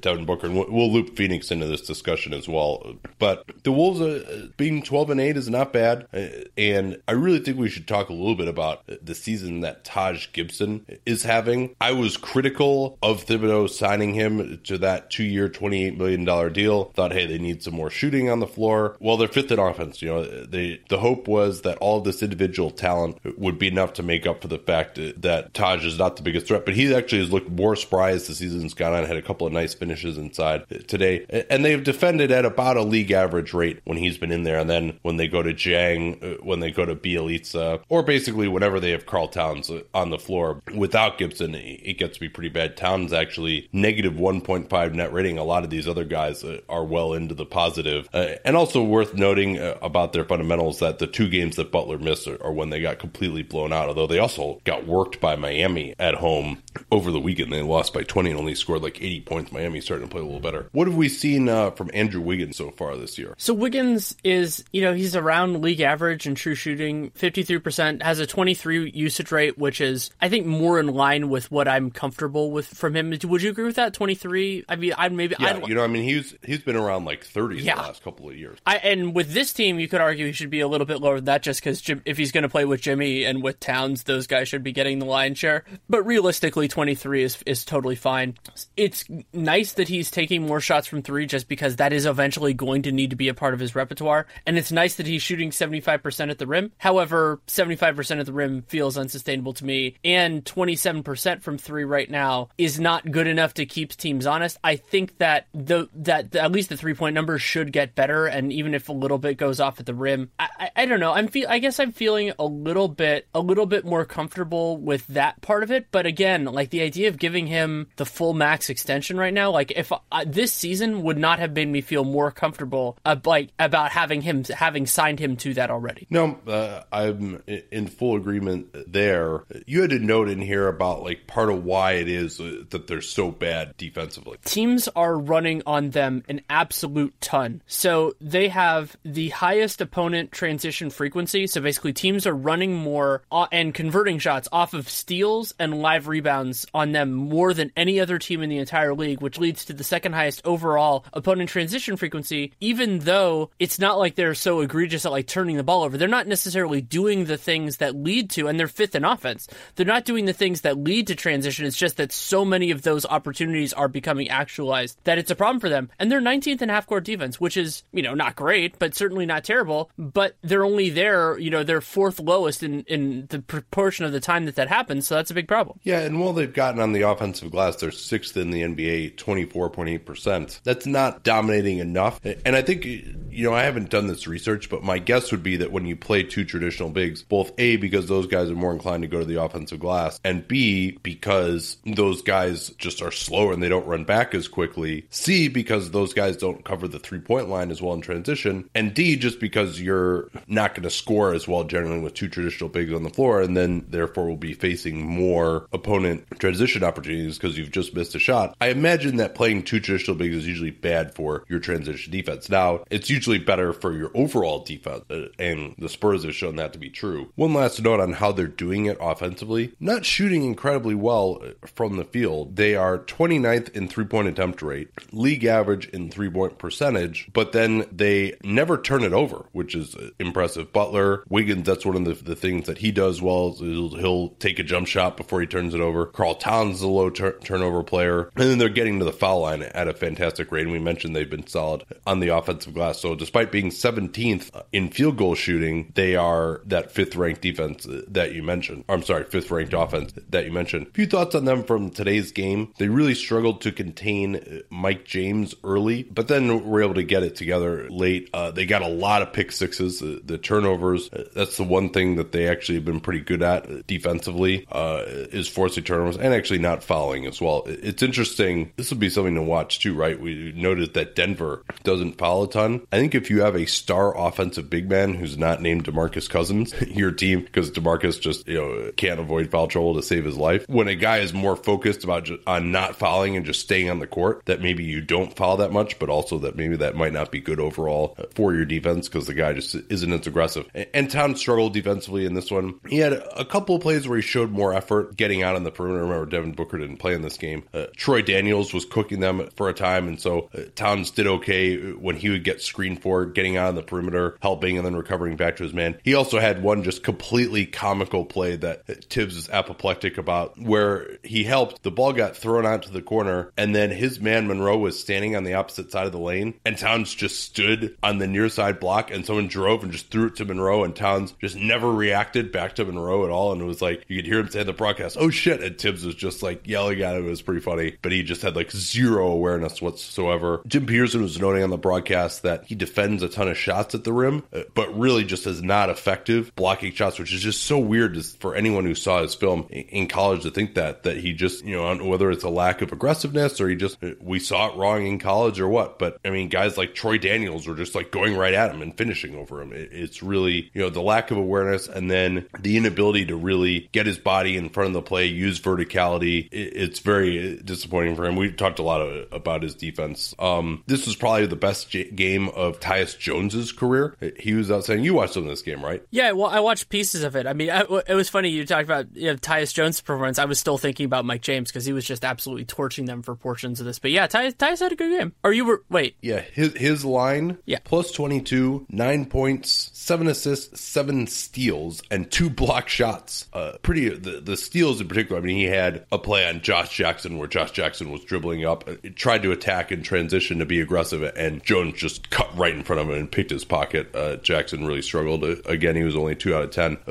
I really liked his pick and roll passing. I think it was the first start of his career. He played 39 minutes. And something to watch here, too, that Wolves starting unit, Jeff Teague was out with Achilles soreness, and Bielitsa didn't play. He's dealing with a foot sprain right now. But in 41 minutes for Wiggins, 39 for Towns, 39 for Jones. Butler only played 36, but that's just because they had a unit that was working pretty well at the start of the fourth without him. And then only 2 guys played double-digit minutes off the bench, Jamal Crawford and Gorgui Dieng, and all of those guys were -6 or worse. Shabazz Muhammad just continues to look absolutely horrendous on both ends this year. Something else we should mention just in the context for this game is that Devin Booker didn't play. He had inflammation in his right big toe, and that really killed a lot of the elements of Phoenix's offense, especially with their starting five, because their starting lineup in this game was Ulis, Josh Jackson, TJ Warren, Greg Monroe, and Tyson Chandler. That is, it is hard to think of a more kind of old school lineup than that. I mean, you have your defensive two that can't shoot. You're playing 2 bigs together, and Monroe probably had some Detroit flashbacks. TJ Warren, who can't really shoot threes, but is a wonderful offensive player, and then Tyler Ulis, who is 5'7". Yeah, actually, Aaron Brooks got shot a pull-up jumper over him with the height advantage, which was probably the one time in the last 10 years Aaron Brooks has enjoyed the height advantage on somebody. Let's move to Phoenix here. We could talk about their fundamentals later, but you mentioned that 2 big lineup. They got smoked at home on Friday by New Orleans. I think part of why they started that 2 big lineup was so that they could match up with AD and Cousins, and then again it was 2 traditional bigs. But I mean, the lack of shooting was very difficult, and Phoenix was able to get back into it with James, who had 12 points on 5 of 5 in the first quarter, and then it kind of dropped off a little bit after that. And James has been a nice story. He's looked pretty good, but also 46% true shooting in the year and not making up on defense. We don't need to go crazy about him. I think he deserves to have his 2-way converted into an NBA contract, but he's not looking like significantly above a minimum guy. Alex Len did not play at all. That Monroe trade is really going to hurt him. He's got to be rooting for Monroe to get retraded as quickly as possible. Marquise Chris has really been slumping lately. We actually noted that he had been shooting well from 3, but he is now down to 49% true shooting and 33% from 3. So he's dropped from 41% to 33% just over the last 2 weeks. So he has really been off and is shooting 39% on the season. And he plays some at center. He plays some with Bender. They even matched up Bender with Karl Towns, which didn't go too well for them. Bender did hit a couple of nice pick and pop 3s in this game, but the 2 things I think for him to be a quality starting power forward is he's got to be this force defensively. We haven't seen that from him quite yet with the switching, blocking shots, etc. He's just kind of a guy out there. He can kind of move his feet and maybe stay in front of the guy, but he's not a force, who's really ever making anybody uncomfortable. And then this isn't the team to do it, but you'd like to see him eventually do more offensively than just hanging out at the 3-point line and shooting. So that's not a team where that's going to creatively involve him in the offense. Right, and his shot distribution before today's game, I don't have that incorporated, is that he's really shifted some shots from the rim, from deep 2, and from the corner to above the break 3s, and that's good for deep 2s. That's bad for shots at the rim, just because you'd want to get him more, especially because he doesn't get to the free throw line much, so he's just becoming more of a guy who's hanging out the perimeter. It is good that he's improved his 3-point shot a lot. He went from 25% above the break last year to 33 this year, and so his overall rating has gone up there too. And similarly, Marquise Chris has had a pretty similar shift where he's getting less shots at the rim and on deep 2s and converting those to 3s. Generally speaking, that's a good thing. But he's only shooting 12% on the season on long 2s. That's a little bit of a problem. Even though you don't want to take those shots, you still want to hit more than 12% of them. And yeah, you said that's Chris, right? Yeah, that's Chris. The thing that appealed to him about or appealed to me about him in college was I thought maybe he could be a force turning and facing, beating smaller players in the post or attacking larger players off the dribble. And if you can't just turn and face it and hit a jump shot, or if you're going to turn it over, like he had one of the more blatant travels as he tried to do a spin move, one of those quick spins to the baseline out of the post. That was his one post opportunity today. It's really, he's got to show those flashes of amazing offensive talent, because I think he's never going to get it intelligence wise, pattern recognition wise. And we just have not seen that type of efficiency. I mean, he shot it well for 3 weeks starting start of the season. But other than that, efficiency, one-on-one moves, we just haven't seen it for him. So, I mean, if I had to guess, I think it's more likely that he's, if not out of the league, out of the rotation in 5 years, than that he's like a quality starting player. I would agree with that. Just so we have the fundamentals on the broadcast, 7-14, 2-5 since the last one of these. They're 28th in net rating, negative 8.4, 26th in offense, 28th in defense. Yeah, and after that brief, not really a renaissance because they haven't been good since, I guess you could say they were good in 2014. Yeah. But after the brief sans, shall we say, with under Jay Triano really, and granted Booker was out, but he's really kind of seemed to be reaching, starting a bunch of different guys. Like, he didn't play Jared Dudley at all, and then Dudley kind of brought them back a little bit and ended up playing like the last 16 minutes or so of the game. Dudley is still their best power forward on the roster. By the way, he returned from some knee soreness after he had that toe surgery in the offseason. But it seems like now pretty soon, whatever chance he had of getting the job on a full-time basis, like they've settled in now at 7-14. They're starting to get blown out again. So it's back to business as usual. And maybe that at least means that he'll start trying to play some younger guys. We'll see what happens with Monroe and Dudley. Monroe seems like probably more likely a buyout candidate than that they're going to ever get anything for him in trade. Certainly they are not. And what they really need to be doing is just starting him at center and playing some spacing around him, but they don't have the passing really to use him as a pick and roll guy or the spacing to post him up. And so this isn't it's nice to have him as a guy who's more capable offensively than a lot of the guys they've had, but if you're going to start him with Tyson Chandler, you're not exactly showcasing him for a trade, to put it that way. You are not. You ready to move on to New Orleans? Yeah, the Pels are 11-9, 4-3 since we last checked in on them. 0.8 net rating, that is 13th in the NBA, 14th ranked offense, 14th ranked defense. What did you think of them, seeing them in person against Golden State on Saturday night? Well, they had this great first quarter when, until the last 2 minutes, Drew Holiday and Etuan Moore had all of their points. I think they had the first 25 for them, and then Anthony Davis had 3 baskets late. And Holiday was hitting some tough shots. He was also playing good defense. It was kind of one of those, like, this is how good when everything's going for them. Even though Rondo was a negative on both ends of the floor for me, they didn't have to defend him offensively, and then defensively he was losing his guy all the time. It's just that his guy was often Klay Thompson was missing shots. It's funny actually. I was texting with someone who works in the league who is actually a Rondo believer, and he said, is the usual stuff about him. I certainly wasn't convinced, but about how he changes the game. And then I was talking to a Warriors player too who really likes his game a lot. He made the point that like he was outstanding in those first 2 games for Chicago last year, and that he thrives on chaos was the statement that player made. And I thought Rondo actually did play better defensively after the first quarter when he just got lucky that the Warriors missed a bunch of open shots when he made defensive mistakes. But I mean, he was 0 for 8 in that game. And on the season, he was 0 for 9. He missed a shot right before the buzzer. Oh yes, thank you. Sorry, I missed that one. But his net rating on the season is negative 12.0, 116 defensive rating. And so they are 12 points per 100 possessions worse on defense when he is out there. He's played 6 games now, 122 minutes, and they've been winning, but certainly no thanks to him, at least in terms of the on-off stats. And while he actually has hit some shots before that game, certainly the Warriors were not guarding him, and he passed up multiple layups as well. I think that at some point either they're going to have to play him less or they're going to just fall off when he's on the floor, because I don't think that a good team can have a successful offense, and then he also really struggles most games defensively. I think he brought it because he was so motivated towards the end of that Warriors game, but in general just dies on every screen and causes a lot of problems that way. And just he used to be such a tough defensive player, and now he just like gives up, and his foul rate is extremely low because he just will go for the Matador reach around, or just if he gets posted up he just kind of backs out of the way, and it's I was hopeful that he could help, and it did seem like Drew Holiday felt at least a little emboldened to shoot more because he was playing with Rondo. But outside of that, I'm very skeptical that they're going to play well with him on the floor the rest of the year. You brought up his net rating. It's also worth noting he's played 80% of his minutes with Anthony Davis, so they're below water, and he's playing with one of the best guys in the league. Well, and also worth noting here, too, that of the guys who are really in their rotation,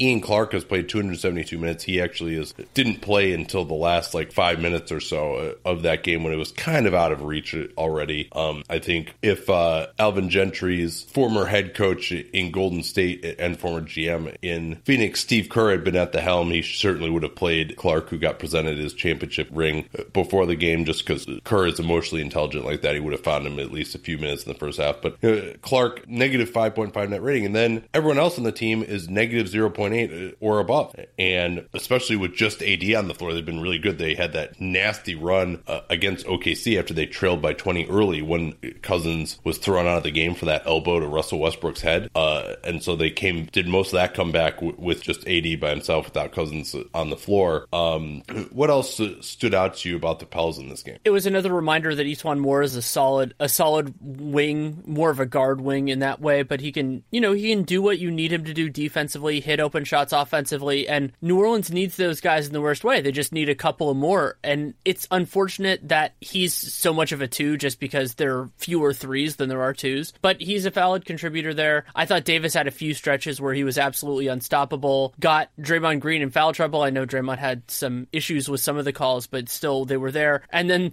the hilarity of basically Cousins and Green being in simultaneous foul trouble, including fouling each other a series of times, was amusing, where it was like these two guys that get incredibly hot when they get fouls. They don't like getting them, including I think they each picked up their fourth foul on the same trip down the floor. Yeah, that was amusing. Always fun to see those two guys go at it and simultaneously bitch to the refs. One thing it shouldn't be lost in this too. I mean, Cousins and Davis are viewed as like these twin towers. Davis is so much better than Cousins. Like, those two guys are not really still in the same league as far as players. And AD is having an absolutely wonderful season. Just to hone in on his stats for the year: 29 PER, 65% true shooting. He's at least getting on the offensive glass a little bit more now, 8%. Still, for him and Cousins only 6% offensive rebounding. Cousins has a much higher usage than Davis. He's down a little bit in terms of usage. But overall on the season, Davis is averaging 26 points a game, and he started shooting the three again. Last year he was below 30%. Now he's taking 2.1 threes a game and is up to 36%. That's an important shot for him to take when he's left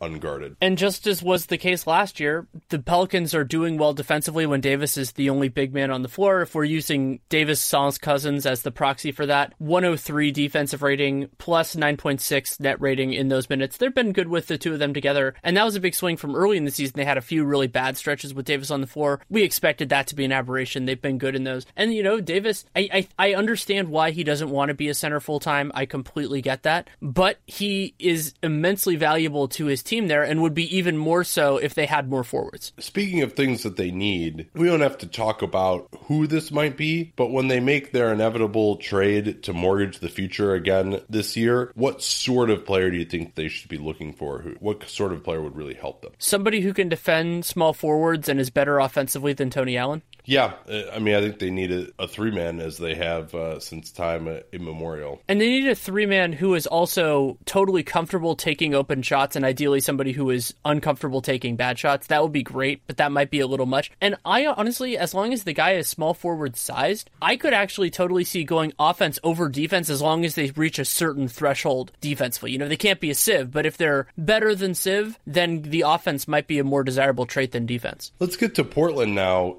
Still amazingly the third ranked defense in the NBA, but quite troublingly the 21st ranked offense, but they are sixth in the league with a 4.2 net rating. They have gone 6-2, a very successful East Coast trip for them, 12-8 overall. You watched the end of their game against Washington, which they came back from 8 points down in the last 2 minutes. Yeah, Tim Bontemps and I were watching it. I should say 7. Yeah. Sorry, 7 points. Bontemps and I were watching it during Warriors-Pelicans because it was largely during a stoppage, fortunately, of that game. Yeah, that's a good Washington Post columnist there, Tim Bontemps, making sure he catches. Oh, absolutely. Well, he was keeping an eye on it throughout, but McCollum went absolutely insane, and this would have been a dispiriting loss for the Blazers because John Wall didn't play, and they were getting outplayed for most of this game. I thought for a second at the time that Markieff Morris getting a flagrant foul call with a minute 32 might loom large, but it's like, they're at that point they were still up I think it was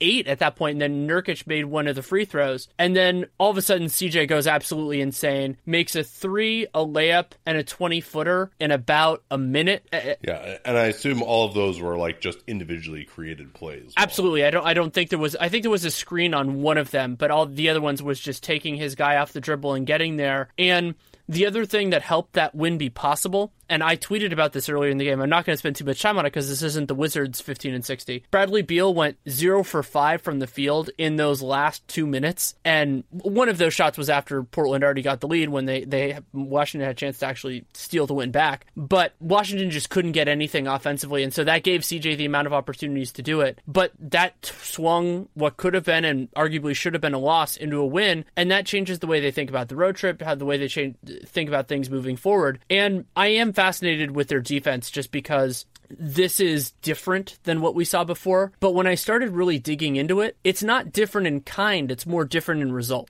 What do you mean by that? So their opponent shot distribution is largely the same as it has been in prior years. You know, they're generally they're not giving up a ton of shots from 3. They're doing a decent job. You know, like they're forcing, they're kind of, and the only big difference is that they're giving up a lot more shots at the rim. But the big difference this year is that I actually had forgotten that they've been towards the top of the league at defending at the rim the last couple of years, which is amazing because of the personnel changeover in terms of Nurk and Plumlee. But they went from being one of the unluckiest teams at defending threes, they were 4th from the bottom the last 2 years, to now they've been the 4th best, quote-unquote, three-point defense in the league so far. So that was one extreme, now it's going the other way. If that starts to get a little bit more normal, then this looks a little bit worse than 3rd, but maybe they should have been better than where they were the last couple of years. Yeah, I agree with you. And also worth noting that when they exchanged Plumlee for Nurkic, they started looking a lot better. I was never a believer in Plumlee's defense, but Portland is the number one thing that I want to discuss with Dylan Murphy the next time we have him on, because see what they're doing schematically and whether he thinks that this can really sustain it or not. I want to get back to CJ, though. He's just one of the more unique players that we have in the league. He almost never gets a shot set up for him, and that is maybe every once in a while when he's playing with Dame, but he has to carry their second unit all the time. And I think Stotts deserves a ton of credit for the way over the years that he has staggered Dame and CJ and let both of them be the primary creator enough that he can really take advantage of those guys, because those are the only 2 guys who can handle the ball and really get to the rim or create a shot that's efficient on this team. And so, yeah, I get that they're only 21st in offense, and that's a concern because it's not Dame and CJ's fault. Like, those guys are doing everything they can. They're just, outside of Nurkic, who has not been as efficient as in past years, and then they really don't have anyone else. They don't have Crabbe. Amor Harkless is now out of the starting lineup. They're closing games with Shabazz Napier alongside Dame and CJ. At this point, Stotts is really struggling with Aminu out to find 2 other players to go with Dame, CJ, and Nurkic. And CJ is just one of the better shot makers that we've seen in the NBA, especially at his size. When you consider that he doesn't have a ton of quickness, he does have that high release. When he does get a spot-up attempt, he is draining them. He is 35 out of 56 and shooting 82.1% field goal percentage. CJ also basically never turns it over. A very solid isolation player in pick and roll. 129 possessions. He has 126 points. That's excellent considering pick and rolls are almost always in the half court. Very, very low turnover percentage in pick and roll. Now, CJ does basically nothing else on the floor. He's not setting up others. He's not getting to the foul line. His defense is, it's impressive that they're able to defend this well with he and Dame both out there, but I don't think anyone would look at him as with his tools as a stopper level of guy. But his ability to just make a living on contested mid-range shots, I've said this before, I was not high on him in the draft in 2013 because I felt like this guy doesn't have elite quickness. He doesn't have elite vision. Like, is he really going to be able to live on these type of mid-range, 3-point shots in the NBA contested when he's not creating a ton of separation? Most players, the answer to that coming out of college is no, but he was the guy who actually was able to sustain it. Like, the guy just makes the ball go in the basket, and sometimes you just have to respect what a great job he can do on that, even when, he's not your typical type of NBA prospect in terms of efficiency and taking the right shots and all that. The guy just worked on his game, and he just can make contested shots. It's a skill. It's clear now that he can do this. He's been doing it for 3 years in a row. It's super impressive to watch. I've gained even more of an appreciation for him watching him in person a lot over the last couple playoff series because they've faced the Warriors twice. And just his ability to take and make those shots is awfully impressive. And I wonder what he could do if they just had better surrounding talent offensively for him. But we might not see that for a little while. And he's been spectacular. We can appreciate that for what it is. The Spurs are 12-7, 4-2 since we last checked in on them. 2.4 net rating. That is 8th in the NBA. They have the 17th ranked offense and the 8th ranked defense. If you found out that Kawhi was not going to play the first 19 games, would you say they've exceeded or been below expectations? Overall, I would say they exceeded them. I mean, the fact that they've both been, that he and Tony have been out this long and they've been, that they've been as good, especially defensively, it does not help my argument that Kawhi was going to win Defensive Player of the Year because he was going to be the anchor of their defense. They've done a nice job overall. And of course, they have a great system and they execute the hell out of everything. One of my favorite stats defensively for them is, when you were talking about foul rate, I actually looked this up. The top 5 teams in foul rate, that have been fouling the least defensively, 4 of the 5 are in the bottom half of the league defensively. The 5th team is the San Antonio Spurs. They are able to kind of defy that, where they are able to contest shots without fouling and just be awesome. And nobody else has really cracked that nut. Yeah, and I think a big part of that is just because they have such good perimeter defense, even now without Kawhi in there, they never make mistakes, right? So their guys are always there. They're in position. They're not lunging at the last minute. And a lot of it is coaching, too. I mean, you remember that series against Houston where they said, hey, we're going to keep our hands out of the strike zone, right? The area where James Harden, remember, this is under last year's interpretation of the rules, where James Harden likes to bring the ball up and go through your arms, and they just never foul. James Harden, it was incredible. And, I'm sure, and even Steve Kerr says that same message to the Warriors, right? And somehow Greg Popovich, whether they get the players who will listen to him inherently, or he somehow imparts that message better, or he feels more comfortable being critical, whatever it is, I don't think he's saying stuff that's that different from what other coaches are saying. I mean, everyone could say, all right, don't reach in on James Harden, for example, but he gets his guys to do it when no one else can. That's the difference with him. And the fact that they've done it this year without Kawhi, and yeah, they do have a lot of other quality defenders on this team, and playing two bigs, especially if you get back on defense, really does help. But they've done a beautiful job, and part of that is also that they're number 4 in fourth best opponent, fourth worst opponent shooting at the rim, 60%. Even though Pau is not peak of his powers, he can still really affect shots at the rim. And the fact that they've been able to do that with him and with LaMarcus and without Dwayne Dedmon this year, I've been blown away. Yeah, Pau can still, he's got that 7'5" wingspan and a huge standing reach. He could still be effective when he's there. We saw that in the series against Houston as well last year. Kyle Anderson's been getting a lot of love lately. He is 3rd on the team in minutes per game, 28 minutes per game. Still never ever takes a three-pointer. He is 3 of 8 on three-pointers, which is even lower than it has been in previous years. He'll probably take more once Kawhi comes back if they play together. But he's actually managed to be efficient, which is pretty remarkable, because if you're not shooting threes, he's just able to get to the rim and finish on occasion. He is really picks his spots, right? You would think, okay, 15% usage, probably he's just a guy who stands out at the three-point line, like most of his shots are assisted, but that's not actually true. Liam had this note that only 46% of his shots at the rim are assisted, so he is able to work to the rim, has a high release as well, taking 48% of his shots there, and he's a great finisher. Amazingly, for a guy who can't jump, he has that long wingspan, and he just slows down so much that the other guy can't jump either, gets his body into him a little bit. He's also getting on the offensive glass with those long arms. The only problem, though, is despite the fact that he's playing all these minutes, they're much better when he doesn't play. And some of that is San Antonio having a deep bench and having a lot of these good guys, but also, it hasn't been the greatest bench year for San Antonio. Their starters have a better net rating than their bench so far, overall. Yeah, and Anderson, he'll block some shots. He and Danny Green, for wing-type players, both those guys have almost the same block percentage as LaMarcus Aldridge, who has gotten better since he's gotten to San Antonio, blocking shots as well. And I still think the problem, though, is that I don't want Pop to fall in love with Anderson, and he's at the the time in a career where a coach will say, well, he's been in my system and now he understands, so he's paid his dues. And clearly anyone who's been in my system for this long, like, I'm a great coach, so obviously Pop is, but nonetheless, you'd say, well, I think Kerr is kind of going through the same thing with Kevon Looney right now, where it's like, well, he's been around, he's paid his dues, we've coached him up, so now he's good. And yeah, he's a little better, but if you're going to try and get away with playing him a bunch against this Houston team where he's going to have to defend out on an island, if you're going to try and have him guard KD like they did 2 years ago, he's still, I think, too slow to be a positive factor against the best teams.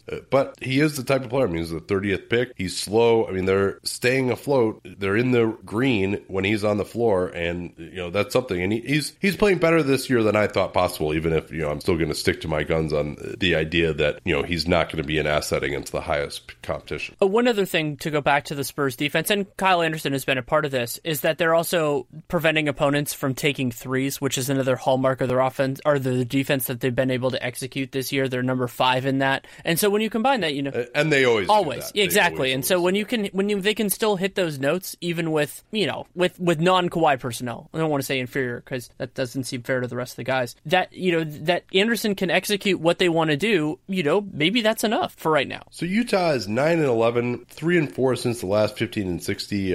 But actually in the green net rating wise, they are 14th. They have the 22nd ranked offense, which has actually been trending upward of late, and then the 9th ranked defense, which is going to continue trending downward with the loss of Gobert. But let me ask you this. I mean, with Gobert out, would you say that the Jazz have appreciably more offensive talent than, say, the Kings? I think Favors is more capable offensively than the Kings bigs, and Rubio is probably a better point. And Ingles is more offensively capable than like Bogdanovich. So yeah, I would say they would, but it's not like this massive step. Like I'm super duper offended by the question, though I'm sure Jazz fans will be. But it's and Rodney Hood is a better guy with the ball in his hands probably than anyone. Rodney Hood, but the reason, Rodney Hood leading the Jazz in scoring while coming off the bench. I love that. It doesn't happen all that often in the NBA, but he's averaging 20.8 points per game on 46.6% shooting, but still coming off the bench even with their injuries. Yeah, and that's good to see. I mean, you remember when he injured his calf, there was fear that it might be an Achilles even, and he's come back having probably the best stretch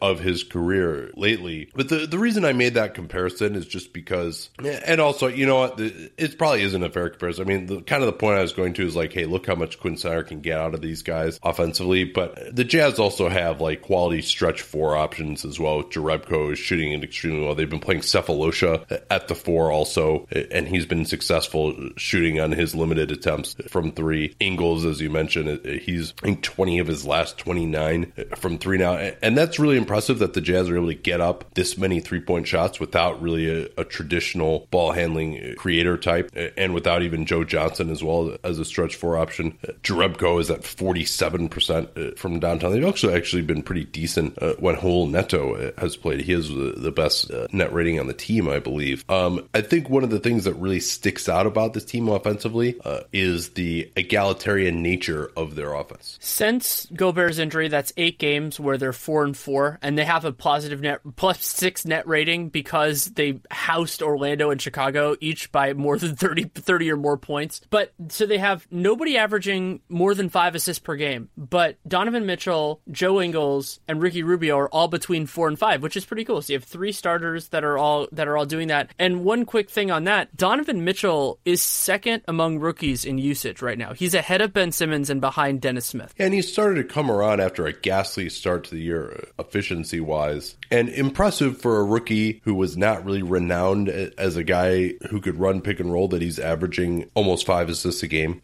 And just to be clear, so who they've been starting, it's been Rubio, Mitchell, Ingles, Jerebko, and Favors starting, and then they've been going with Udo as the backup center, bringing Hood off the bench as well. Hood's been closing most of these games. And they also blew out the Bucks as well by about 15 over the weekend. So maybe the ship has been righted here. Maybe this team, they have a tough schedule in December, but if they can just win a few of these games, again, with Memphis totally falling off, stay in contact. Gobert, they're about, a couple weeks into his 4 to 6 week recovery. Reintegrating him will be interesting offensively too, because I think and I would be surprised, frankly, if they go back to the Favors and Gobert together lineup when he comes back, because that unit was not successful offensively this year. It did not have quite the same defensive pop that it's had in previous years. And they've been successful, at least offensively, with Favors as the big. So maybe the thing could be, hey, you know what? Like, we're going to bring Favors off the bench, play him at backup center. We'll bring Gobert in. He can give us most of what Favors is giving us offensively. Well, that's an interesting question of whether Favors or Gobert is a better offense player. But because Gobert can get up for alley-oops and get on the offensive glass, but Favors is probably better in most other areas.